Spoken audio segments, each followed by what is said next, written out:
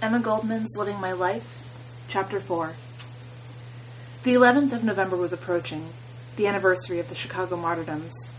Sasha and I were busy with preparations for the great event of so much significance to us. Cooper Union had been secured for the commemoration. The meeting was to be held jointly by anarchists and socialists with the cooperation of advanced labor organizations. Every evening, for several weeks, we visited various trade unions to invite them to participate. This involved short talks from the floor which I made. I always went in trepidation. On previous occasions, at German and Jewish lectures, I had mustered up courage to ask questions, but every time I would experience a kind of sinking sensation. While I was listening to the speakers, the questions would formulate themselves easily enough, but the moment I got on my feet, I would feel faint. Desperately, I would grip the chair in front of me, my heart throbbing, my knees trembling. Everything in the hall would turn hazy. Then I would become aware of my voice, far, far away, and finally I would sink back in my seat in a cold sweat. When I was first asked to make short speeches, I declined. I was sure I could never manage it. But most would accept no refusal, and the other comrades sustained him. For the cause, I was told, one must be able to do everything, and I so eagerly wanted to serve the cause. My talks used to sound incoherent to me, full of repetitions, lacking in conviction, and always the dismal feeling of sinking would be upon me. I thought everyone must see my turmoil, but apparently no one did. Even Sasha commented on my calm and self-control. I do not know whether it was due to my being a beginner, to my youth, or to my intense feeling for the martyred men, but I never once failed to interest the workers I had been sent to invite. Our own little group, consisting of Anna, Helen, Fedya, Sasha, and I, decided on a contribution. A large laurel wreath, with broad black and red satin ribbons.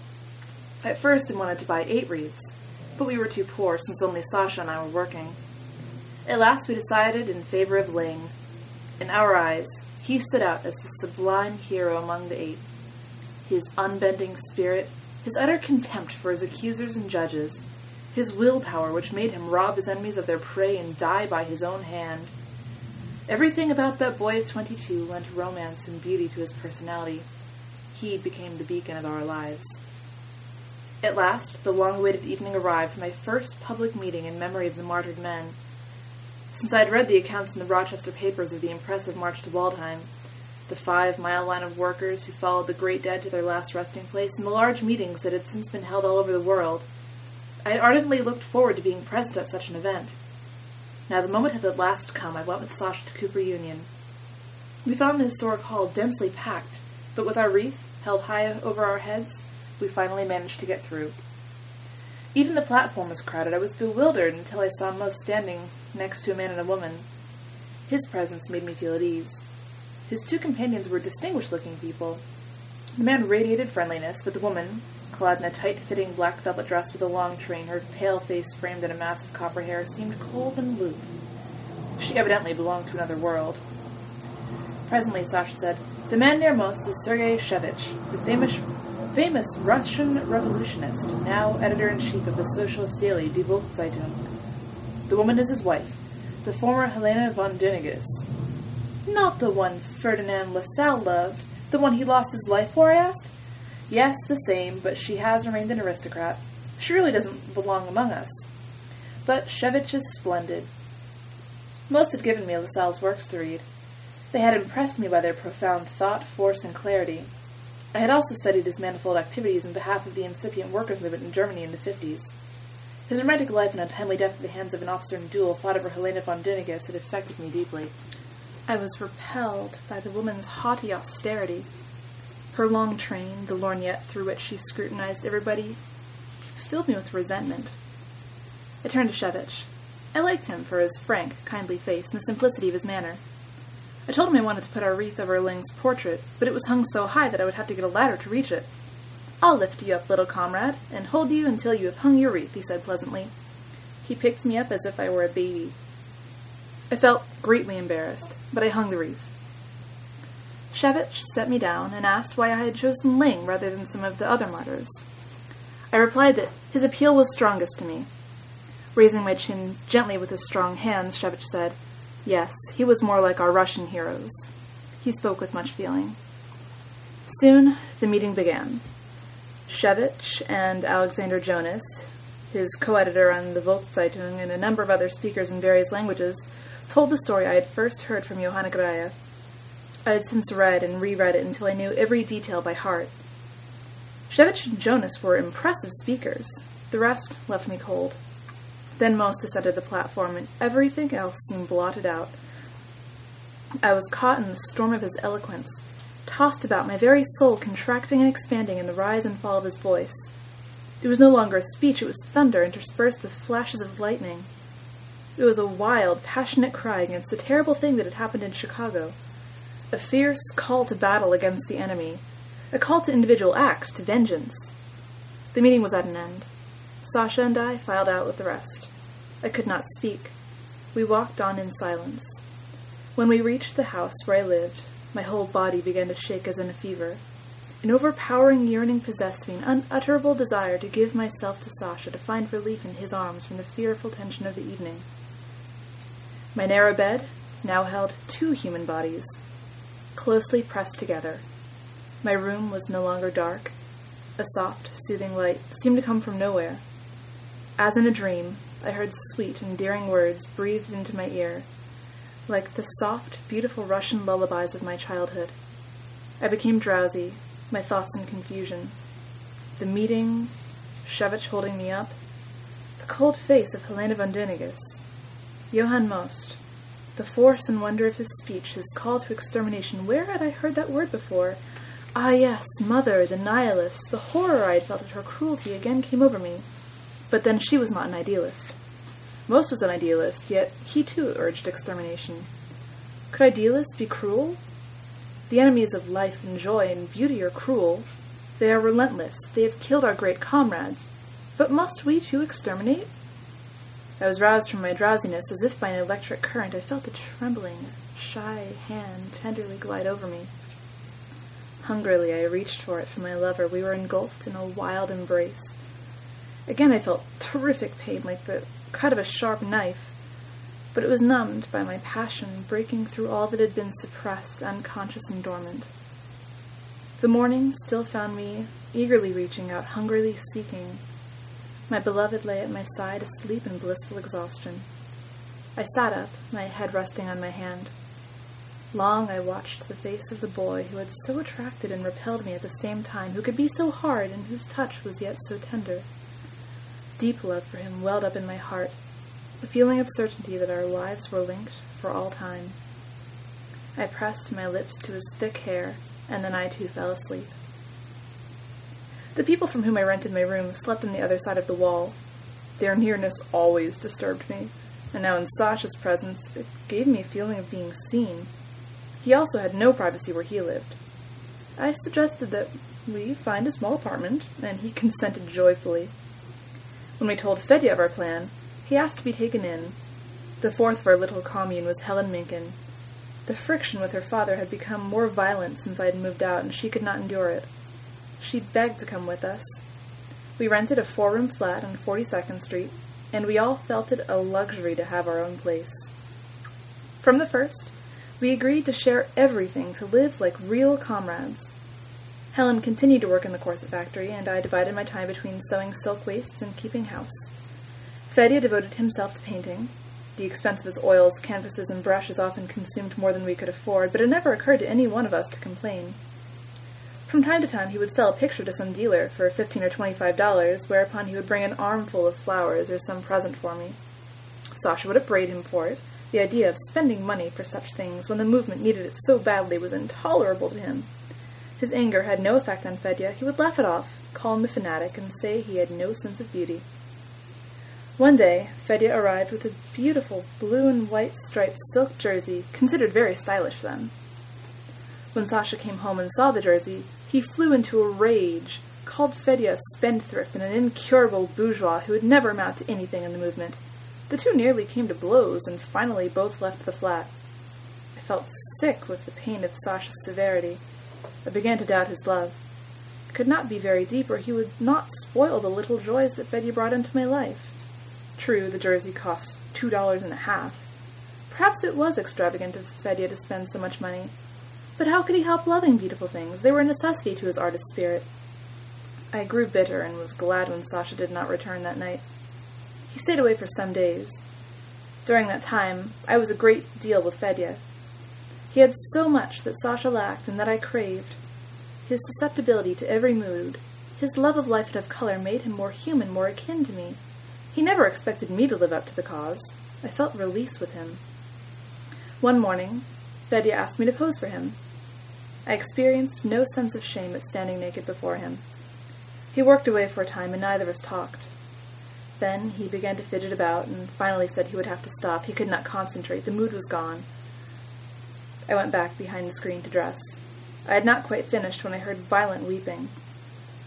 I rushed forward and found Fedya stretched on the sofa, his head buried in the pillow, sobbing. As I bent over him, he sat up and broke loose in a torrent, said he loved me, that he had from the very beginning, though he had tried to keep it in the background for Sasha's sake. He had struggled fiercely against his feeling for me, but he knew now that it was of no use. He would have to move out. I sat by him, holding his hand in mine and stroking his soft wavy hair. Fedya had always drawn me to him by his thoughtful attention, his sensitive response, his love of beauty. Now I felt something stronger stirring within me. Could it be love for Fedya, I wondered? Could one love two persons at the same time? I loved Sasha. At that very moment my resentment of its harshness gave way to yearning for my strong, arduous lover. Yet I felt Sasha had left something untouched in me, something Fedya could perhaps wake into life. Yes, it must be possible to love more than one. All I had felt for the boy artist must have really been love without my being aware of it till now, I decided. I asked Fedya what he thought of love for two or even for more persons at once. He looked up in surprise and said he did not know, he had never loved anyone before. His love for me had absorbed him to the exclusion of anyone else. He knew he could not care for another woman while he loved me, and he was certain that Sasha would never want to share me. His sense of possession was too strong. I resented the suggestion of sharing. I insisted that one can only respond to what the other is able to call out. I did not believe that Sasha was possessive. One who so fervently wanted freedom and preached it so wholeheartedly could never object to my giving myself to someone else. We agreed that whatever happened, there must be no deception. We must go to Sasha and tell him frankly how we felt. He would understand. That evening, Sasha returned straight from work. The four of us sat down as usual to our supper. We talked about various things. No reference was made to Sasha's long absence, and there was no chance to speak to him alone about the new light that had come into my life. We all went to Orchard Street to a lecture. After the meeting, Sasha went home with me, Fedya and Helen remaining behind. In our flat, he asked permission to come to my room. Then he began to talk, pouring out his whole soul. He said he loved me dearly, that he wanted me to have beautiful things, that he too loved beauty, but he loved the cause more than anything else in the world. For that, he would forego even our love, yes, and his very life. He told me about the famous revolutionary catechism that demanded of the true revolutionist that he give up home, parents, sweetheart, children, everything dear to one's being. He agreed with it absolutely, and he was determined to allow nothing to stand in the way. "But I do love you," he repeated. His intensity, his uncompromising fervor, irritated and yet drew me like a magnet. Whatever longing I had experienced near Fedya was silent now. Sasha, my own wonderful, dedicated, obsessed Sasha was calling. I felt entirely his. Later in the day I had to meet Most. He had spoken to me about a short lecture tour he was planning for me, but though I did not take it seriously, he had asked me to come to see him about it. The Freiheit office was crowded. Most suggested a nearby saloon, which he knew to be quiet in the early afternoon. We went there. He began to explain his plans for my tour. I was to visit Rochester, Buffalo, and Cleveland. It threw me into a panic. "It is impossible," I protested. "I don't know a thing about lecturing." He waved my objections aside, declaring that everybody felt that way in the beginning. He was determined to make a public speaker of me, and I would simply have to begin. He had already chosen the subject for me, and he would help me prepare it. I was to speak on the futility of the struggle for the 8-hour workday, now and again much discussed in labor ranks. He pointed out that 8-hour campaigns in 84, 85, and 86 had already taken a toll far beyond the value of the damned thing. Our comrades in Chicago lost their lives for it, and the workers still work long hours. But even if the 8-hour day were established, there would be no actual gain, he insisted. On the contrary, it would serve only to distract the masses from the real issue, the struggle against capitalism, against the wage system, for a new society. At any rate, all I would have to do would be to memorize the notes he would give me. He was sure that my dramatic feeling and my enthusiasm would do the rest. As usual, he held me by his eloquence. I had no power to resist. When I got home away from Most's presence, I again experienced the sinking feeling that had come upon me when I had first tried to speak in public. I still had 3 weeks in which to read up, but I was sure I could never go through with it. Stronger than my lack of faith in myself was my loathing for Rochester. I had completely broken with my parents, my sister Lena. But I yearned for Helena, for little Stella now in her 4th year, and for my youngest brother. Oh, if I were really an accomplished speaker, I would rush to Rochester and fling my accumulated bitterness into the smug faces of the people who had treated me so brutally. Now that would only add ridicule to the hurt they had given me. Anxiously I waited for the return of my friends. How great was my astonishment when Sasha and Helen Mencken grew enthusiastic about Most's plan. It was a marvelous opportunity, they said. What if I would have to work hard to prepare my talk? It would be the making of me as a public lecturer, the first woman speaker in the German anarchist movement in America. Sasha was especially insistent. I must set aside every consideration. I must think only of how useful I would become to the cause. Fedya was dubious. My 3 good friends insisted that I stop work to have more time for study. They would also relieve me of every domestic responsibility. I devoted myself to reading. Now and then Fedya would come with flowers. He knew that I had not yet spoken to Sasha. He never pressed me, but his flowers spoke more appealingly than anything he could have said.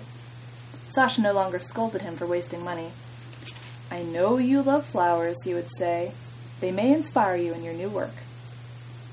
I read up a great deal on the 8-hour movement, went to every meeting where the matter was to be discussed, but the more I studied the subject, the more confused I became. The iron law of wages, supply and demand, poverty as the only leaven of revolt. I could not follow it all. It left me as cold as the mechanistic theories I used to hear expounded in the Rochester Socialist Local. But when I read Most's notes, everything seemed clear. The imagery of his language, his unanswerable criticism of existing conditions, and his glorious vision of the new society awakened enthusiasm in me. I continued to doubt myself, but everything Most said seemed irrefutable. One thought took definite shape in my mind. I would never memorize Most's notes. His phrases, the flower and spice of his invective were too well known for me to repeat them parrot-like. I would use his ideas and present them in my own way. But the ideas, were they not also Most's? Well, they had become such a part of me that I could not distinguish how far I was repeating him, or to what extent they had been reborn as my own. The day of my departure for Rochester arrived. I met Most for a last talk. I came in a depressed mood, but a glass of wine and Most's spirit soon lifted the weight. He talked long and ardently, made numerous suggestions, and said I must not take the audiences too seriously. Most of them were dullards anyway. He impressed upon me the need of humor. If you can make people laugh, sailing will be easy. He told me that the construction of my lecture did not matter much.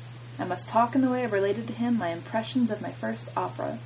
That would move the audience. For the rest, be bold, be arrogant. I am sure you will be brave.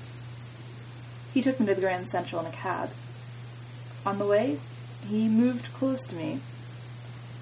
He yearned to take me in his arms and asked if he might. I nodded, and he held me pressed to him. Conflicting thoughts and emotions possessed me.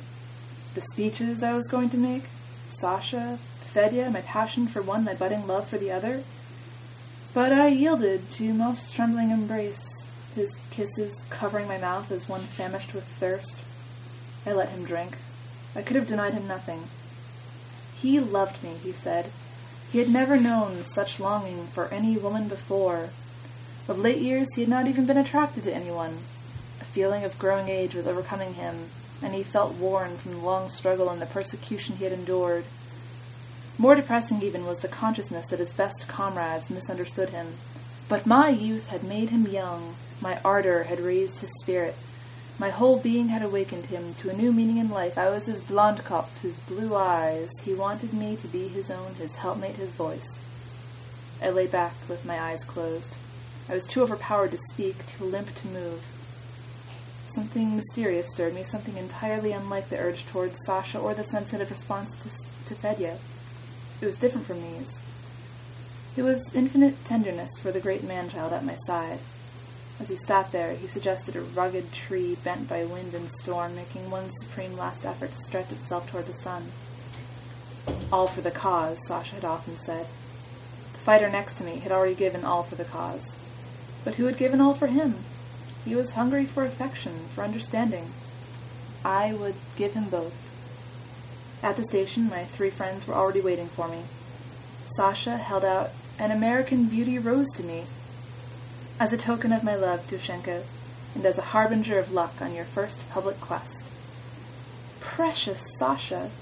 Only a few days before, when we went shopping on Hester Street, he had protested strenuously because I wanted him to spend more than $6 for a suit and 25 cents for a hat. He would not have it. We must get the cheapest we can, he reiterated. And now, what tenderness there was under his stern exterior, like Hannes. Strange, I'd never before realized how much alike they were, the boy and the man, both hard, one because he had never yet tasted life, and the other because it had struck him so many blows. Both equally unyielding in their zeal, both so childlike in their need for love. The train sped on towards Rochester. Only 6 months had passed since I had cut loose from a meaningless past. I had lived years in that time.